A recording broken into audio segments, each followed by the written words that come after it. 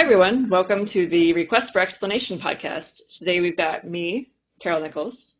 Me, Manish. Special guest Taylor Kramer, Kramer TJ. And me, Alexi.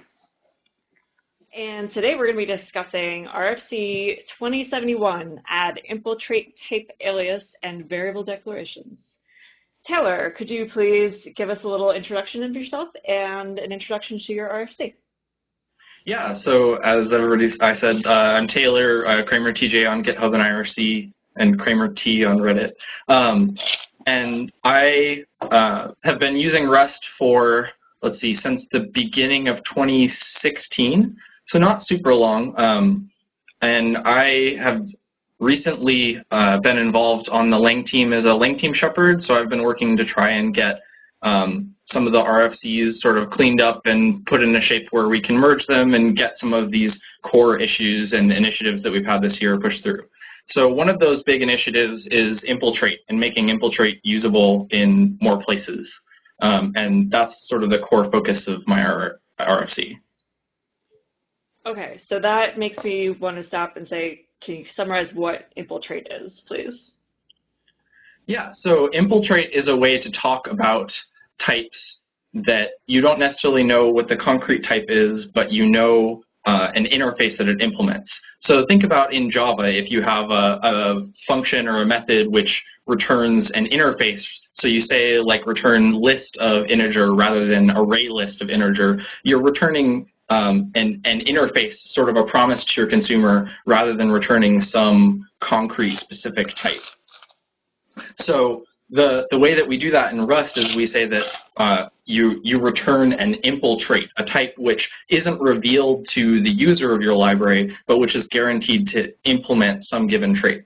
This is really, really useful, especially when working with types that aren't traditionally nameable, like closure types, or those really, really long combinator types that you get out of iterator libraries or the futures libraries, which can be a real pain to work with and are really, really hard to write down or impossible to write down if they contain a closure. So with Infiltrate, you can just return them as a future of, an impl future or an impl iterator or an impl fn. So. And where can we use this today? So today, there's a version of the feature called Conservative Infiltrate, which is available only on Nightly and allows you to return infiltrate types from inherent, lets you return them from normal functions. So just freestanding functions, you can write infiltrate, and that'll allow you to pass around these types which are anonymized. What we want to be able to expand it to, and what this RFC tries to do, is it tries to let you return infiltrate types from trait methods and inherent method impls, and just sort of more generally give names to types that are returned as infiltrate. One of the big issues right now is that you can't do things like place bounds on infiltrate types, and you can't name them, and you can't work with like an associated type of an infiltrate type. Because you can't specifically name the type that is being infiltrated. Yeah, so a really good example is, so say I wanted to implement an iterator and the items it yields are closures. Currently, you have the problem of you need to write type item equals something. And for closures, you can't name those. So the idea is, we have the simple trait thing for doing this. Let's make it so you can write type item equals impl fun. And then in your next impl, you can use that same type alias, and the compiler knows, oh, hey, you have a type alias. So now I know that all of these different instances of impl trait are actually the same type. Because without that, if you had two functions that returned impl trait, the compiler's like, well, okay, those are completely separate functions. They can return different closures or different iterators. So I can't say those are the same type. But with type aliases, you can actually properly say, hey, I'm not going to tell you what this type is, but it's the same in these two places. Right, exactly. You're able to say, hey, I'm not revealing the concrete type of that infiltrate type, but I'm able to refer to the same type in multiple places under an alias. Yeah. So what are the implications of such a feature? So this feature is really, really significant if you're familiar with trying to use closures or iterator combinators or futures from traits such as Tokyo's service trait, or just some other trait or function that you're trying to implement. A lot of times it's hard to pass these types around and work with them. And this RFC would make it easier or even possible to return these types from trait methods and to work with them inside of generic contexts. I guess this will also improve documentation and error messages for complex types. Yeah, so that's another big advantage of impl_trait is that when you're working with an impl_trait type, since you don't know its concrete type, all of the error messages show up in relation to the impl_trated type. So rather than seeing no method foo on and then of map of filter of, and then this huge closure type, now you just see no method foo on impl iterator or no method foo on whatever type alias that you've defined. I think one case where that becomes really important is when you're doing a lot of things with iterators. So then you have some map, a filter of drain of something, and now you have this complicated type, and you actually don't know what it's an iterator of. Is it an iterator of an integer, a reference to an integer, a reference to a reference to a reference to an integer? Then, let's say you want to zip it with another iterator, then you have to spend time staring at the documentation, or just add stars and ampersands and conversion functions and from and into until you get there. And this takes a while, and this is just annoying. And if if you could get it to show impl_trait in various places, which I guess if you start using this in your code would happen, you get a better idea that, oh, all this is doing is returning an iterator over a reference or whatever. Right. This is actually one of my first things that I ran into when working with Rust is I saw, oh, hey, I have all these cool iterator combinators and things that I can write, so I can take, my vector that I took in from a file and then map it and filter it and do all this other stuff. And then I went, hey, this is becoming sort of big. And then I went to move it into a function, and I got stuck because it's impossible to return those types because you can't name closures. So then I found all this advice online about I have to stick it in a box, and then that's causes an allocation and might be bad for performance at runtime and all this other stuff. And I went, hey, that doesn't sound good. Why don't I just stick it back in my function? So I wound up with just a bunch of messy code. So I think this is one thing that now we have a really easy answer to that question, which is just you can return an impl iterator, which is just some type that implements the iterator interface. Yeah, I'm super excited about that. Are there any downsides to this, to what you're proposing? It seems like this is going to affect inference or maybe monomorphization or the code size or compile times or any of those things. Should we be concerned about those things? So sorry, that was a lot of things to tackle. I'll try and go. I don't even know if this affects any of these. These are just things that. Oh no, it definitely does. So you brought up some good points, which are that a lot of things previously when you're working with trait objects, which is what you have when you have a box of iterator or a reference to iterator that's not an explicit type. When you're working with those types, you only monomorphize a function once, right? Unless because it's just a vtable lookup for the methods rather than having to generate separate copies of each function. So one thing that will happen is if you're using impl_trait very verbosely, and in a lot of places over your code, it does have the potential to increase code generation for those spots where you could have used trait objects if you're instantiating it with multiple different types.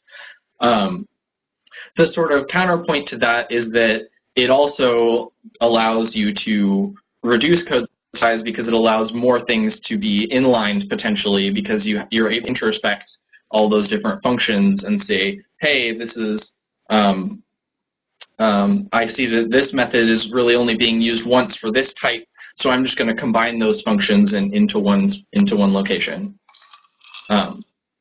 Another thing that's interesting, that's a potential downside, is that in order to, and a thing that's gotten brought up a bunch on the RFC, is that in order to determine the concrete type of these type aliases, you have to do a limited form of module or trait or function local inference, which doesn't currently exist in Rust. So what this means is that when you declare, type foo equals impl_trait, which is the syntax for creating a new type alias to an impl_trait type, the concrete type of foo has to be inferred from somewhere else in your code. So currently in Rust, you only have inference that's local to function bodies. If you declare things that are outside of function bodies, such as consts or statics, they don't have inference in any way. So what we have to do in order to actually be able to determine the concrete type of your impl_trait type aliases is we have to look at all of the functions and the different items that appear in the module, and then determine from those the type of the impl_trait type.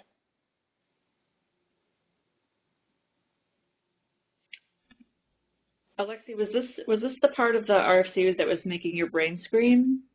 Yeah, so it's really interesting. So the RFC has this really wacky example where you say type foo equals a tuple of impl_display, impl_display. So two impl_displays, and then you have three functions. The first function does not know what either of those types are. The second function knows what the first one is and is like the one who defines what it is. And then the third function knows what the second one is and defines what that one is. Mm-hmm. Yeah. So and in a former version of the RFC, there were even more complicated situations that you could have, where one function, for example, created a vec, but it didn't know what the type of vec it was. It didn't know what the vec of t. It didn't know what t was. But another function could return like a vec of i32, and those would unify at type checking so that it knew, okay, in that function it needs to create a vec of i32. This is actually how normal Rust works, right? If you were to write, let mut x equal vec new, and then say, x.push of 5, it would infer your vec to be of a vec of i32. But in Rust, the way it works right now is that the way that my RFC proposes is for a type of unidirectional inference where each function has to fully determine the a type and impl_trait type, or place no constraints on it at all. So you can't say that this is a vec, but I don't know anything else about it. Or this is a thing that implements iterator, but I don't know anything else about it. You have to either say that a given impl_trait type is, i32 or vec of i32, or you have to say nothing about it at all. Yeah, so this ends up making the inference problem a lot more constrained and reasonable. Correct me if I'm wrong, mm-hmm. The thing that decides what type an impl_trait is has to be in the same module as the alias, right?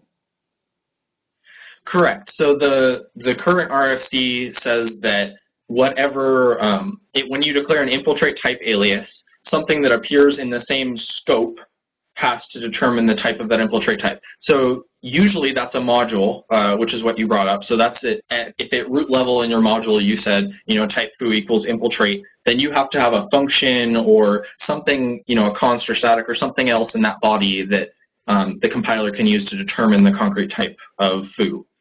However, if you're inside of a trait implementation and you specify one of your associated types as type foo equals impl_trait, then it has to be determined within the trait implementation. So any of the actual trait functions or consts are able to determine the concrete type of foo.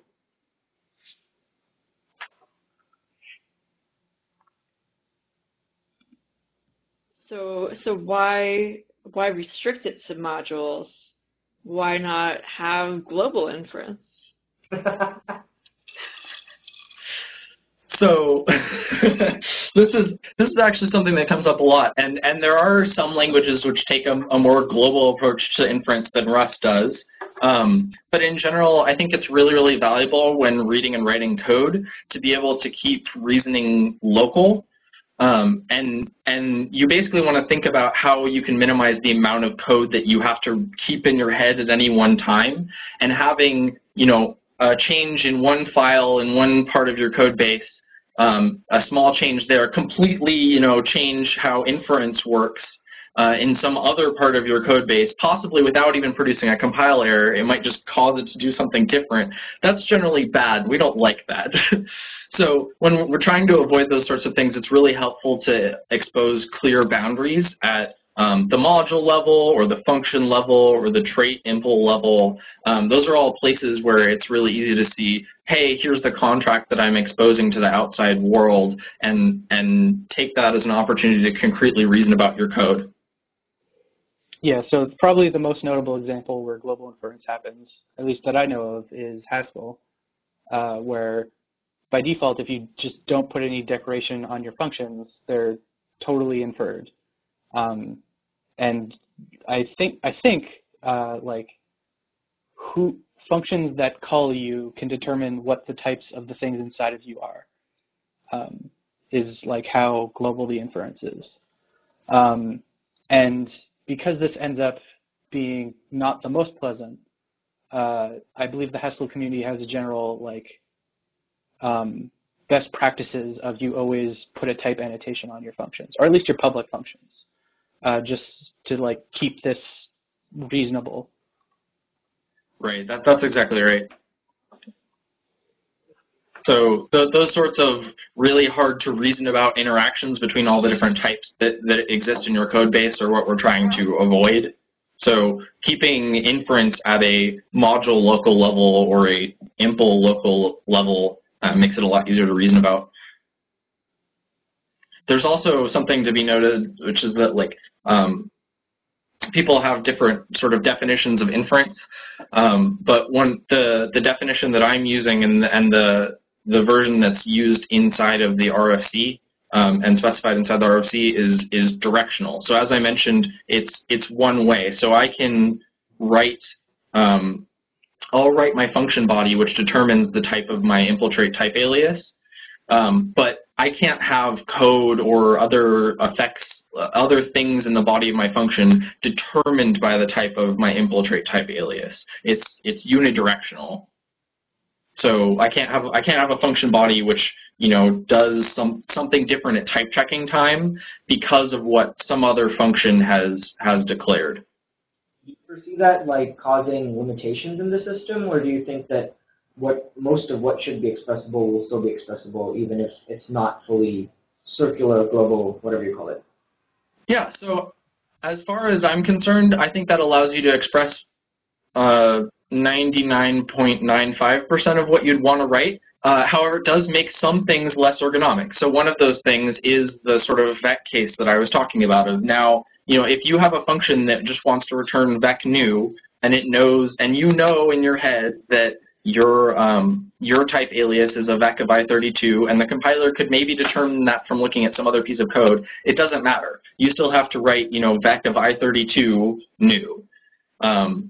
And that's a constraint that causes and that you have to live with. So there definitely are places where it could be more ergonomic to do a higher level of inference, and that's something that we're definitely interested in exploring in the future. But usually it won't limit the expressiveness of your code.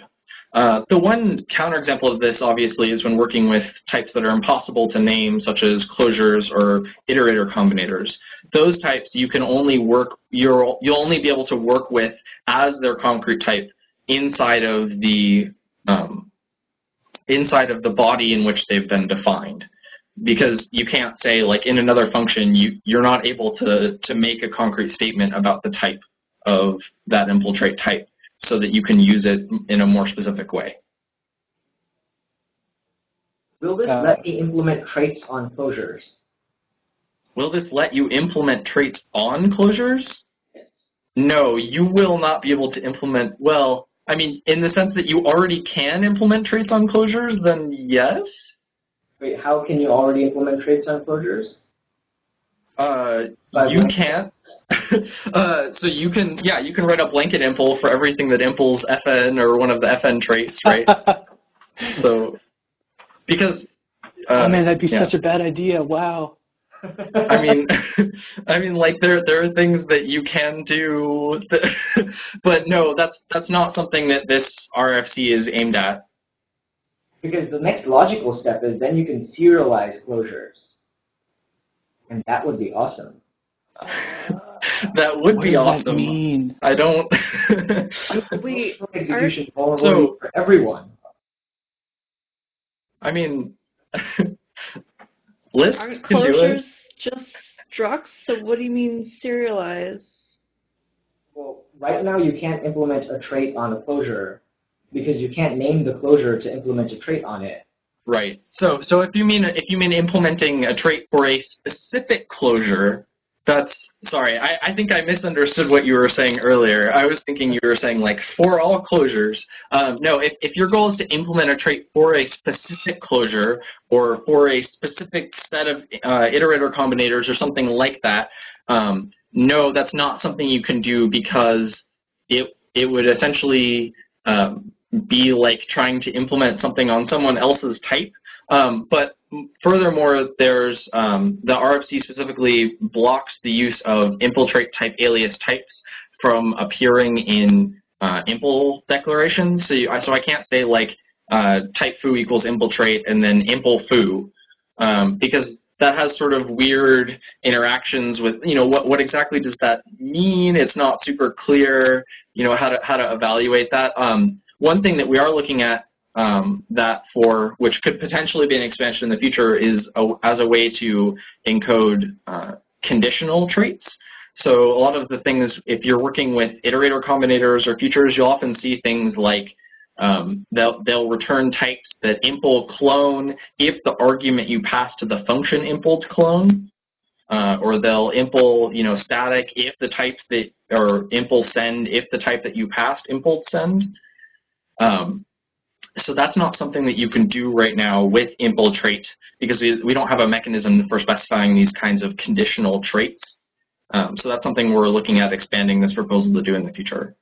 Yeah, that's a really interesting case. It's why a lot of people are like, oh, so when all the stuff is stable, the standard library will start using it. And as someone who worked on a standard library, no, we'll basically never be able to use this stuff because we do all these conditional impls. Like, for an example, the result of calling map on an iterator is double-ended if the source iterator is double-ended. It's exact size if the source is exact size. If iterator, the source is clone. And so using impl trait would strip you of all of these like genuinely useful and important features. Mm-hmm. Yeah. So that's actually the reason for one of the other proposals which the RFC adds, which is const static and let bindings. So that would allow you to say in a let binding that I have a type which implements iterator or some other interface, and then use it as that type so that I can get those nicer error messages without having to have the standard library make all those code changes. So how has this RFC changed over its lifetime so far? Yeah, so there are a few things that we already touched on a little bit, which is the inference model.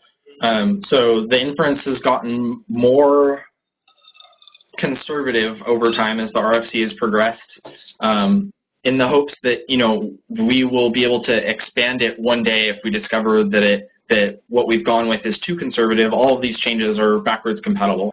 The other big change was changing sort of a little bit more minutia, specifically consts and statics. I had specified let const and statics, actually, I had specified their concrete types to be revealed within a module, since you can always determine the concrete type of let const and statics from their declaration, or in the case of lets, from the surrounding function body.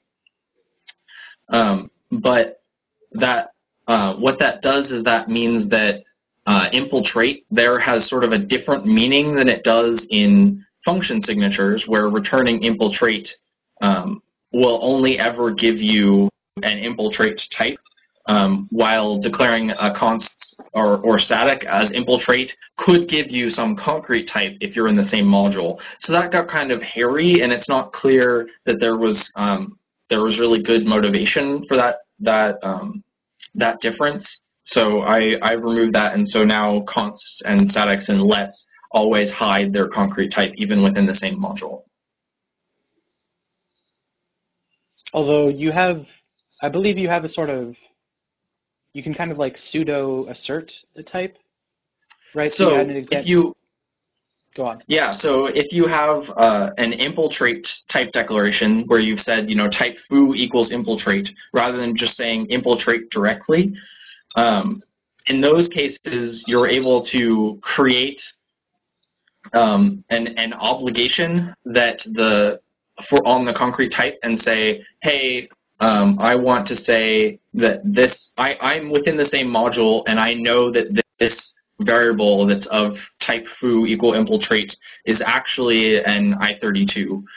In those cases, you're able to do this sort of compile time downcasting where you claim that it's an I32 and you can use that variable as an I32 within the module, and that's checked at type checking time to make sure that you're actually using it in the proper way. Right, so the way that looks is, as an example, let x colon I32 equals something that is only known to be a foo. Right, exactly. And that allows a lot of what we were discussing before in terms of allowing different bits of code within your module to all work with this type that's shared but private to your module. So how common do you expect this feature to be? And like, as in, what normal users need to know about this? Normal users. Normal users, well, I expect to become really familiar with this because I think it's going to be a really nice way to work with a lot of these combinator types that are going to become more and more popular as we see the explosion of async libraries and things like generators and async await, and people get more used to writing sort of more functional code in Rust using like lots of closures and things like that. So I think it's going to be really prevalent in those areas, and that you'll see it a lot there. You'll also see it probably recommended in more beginner circles in areas like using impl_trait declarations in order to get nicer error messages.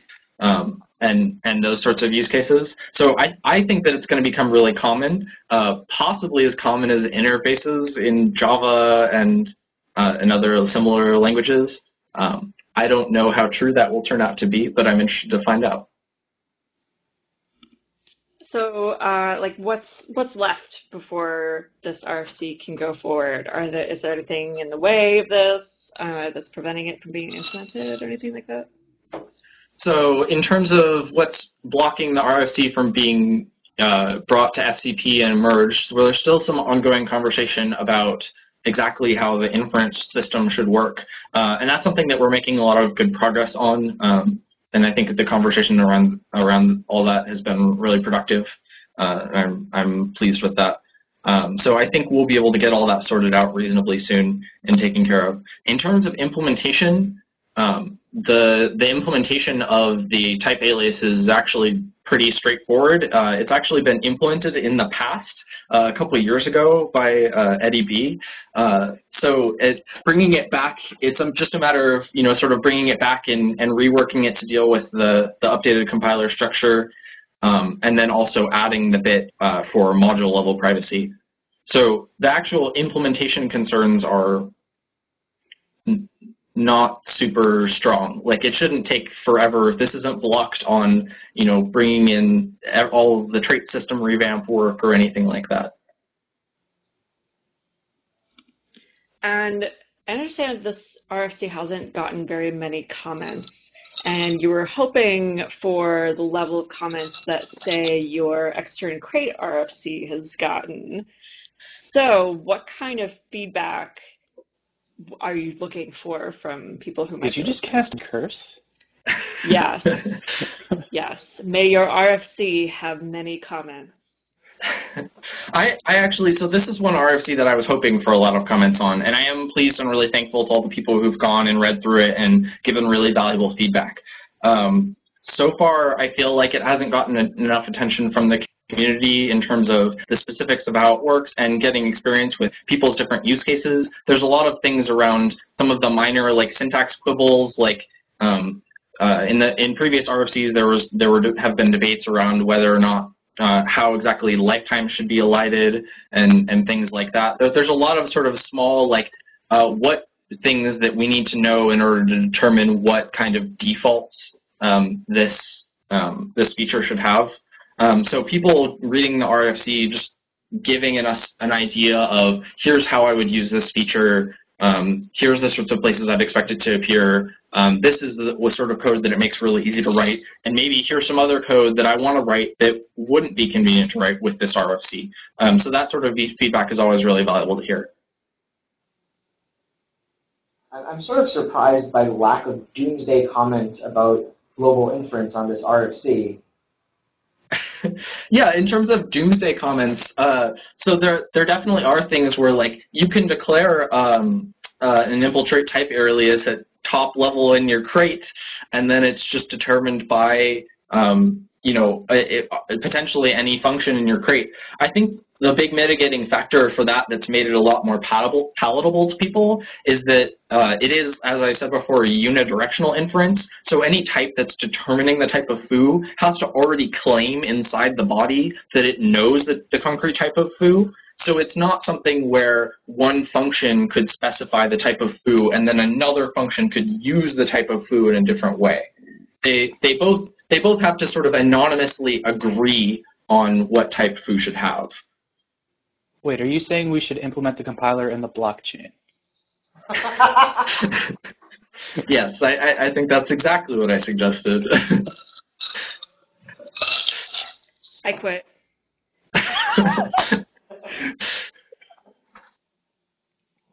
So Aaron Turan was very excited that we were doing this RFC. Do you know why he's so excited about this RFC? Aaron loves Infiltrate. He's worked really hard on Infiltrate. It's kind of his baby. I think actually the first Infiltrate RFC might have been his first RFC. No, he's done. Somebody could correct me on that. Maybe that's not true. Did I make that up? No, he's done pre 1.0 RFCs.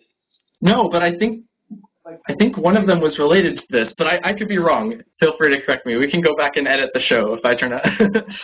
I know one of the earliest RFCs was him and I working on collections reform, which started the nightmare trend of reform RFCs.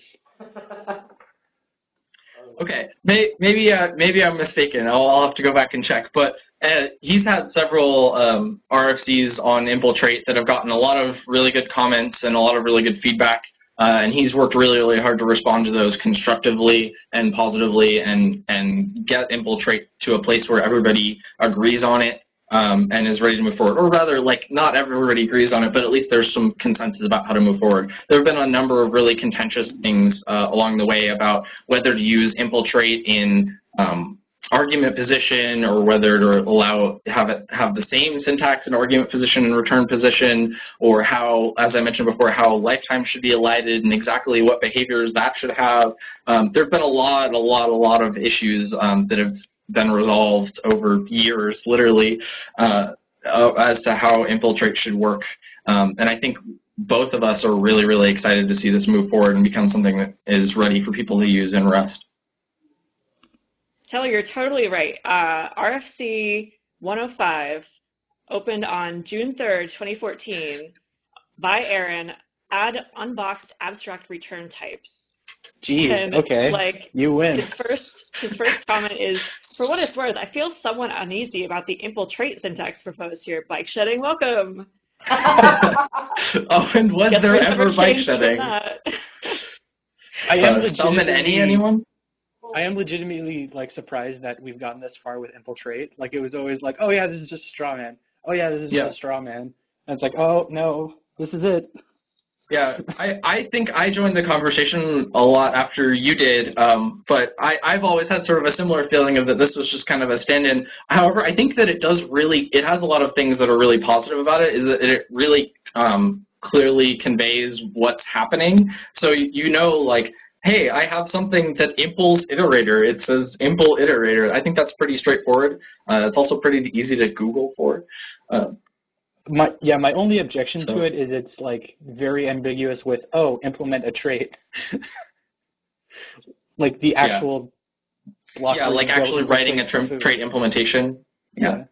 I think the only alternate syntax that has really like ever gained traction for this is that you start using var trait for this and then change box traits to be like din traits for trait objects. Mm-hmm. That's the Rust 2.0 magic. So there's potential ideas there around epochs and whether or not we want to do some sort of bare trait versus dyn trait for trait objects. There was also a syntax that got really popular that I was actually a fan of for a while, which is, I think, without boats proposed, which is sum and any. So you would return sum iterator rather than impl iterator. And the reason that this was nice is because it made a distinction between existentials, which are the thing where you say I return some type implementing iterator, and universals, which is where you say I will accept any type implementing iterator. So in argument position, you would say, you know, X is any iterator, and I return some iterator, which is kind of has a nice pedagogical feeling to it.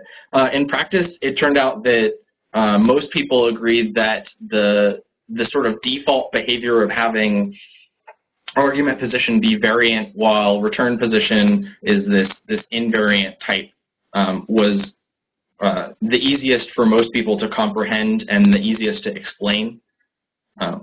You also don't lose any expressivity by changing the syntax to just impl and impl, because you can always write out generics manually to express the universals case, the any case. I still think we should go back to Rust roots and use tilde. I never used Rust when it was a sigil language. It was literally what brought me to the language, and then it was gone like the moment I started trying to use it. Awesome. You would try to create a dynamically allocated string, like capital string, and instead you'd get a dynamically allocated pointer to a statically allocated string, and the types would be awesome, and you'd have like sigils all over your screen, and it was just awesome. And of course, nobody got anything done. But it didn't matter anyway, because the compiler would ICE every 5 minutes. So like, you never got to that stage where you're worrying about getting things done. Yeah, man, we used to not have vec. It was tilde slice. It was magic. All right, now that we're getting into nostalgia for pre-Rhino days, it seems like we're ready to wrap up. Does anyone have any closing questions? Okay, well, Taylor, thank you for being on the show. And listeners, if you would like to request an RFC for us to talk about, please go file an issue, and you can get to our repo by going to is.gd/RFE podcast, all one word. Thanks.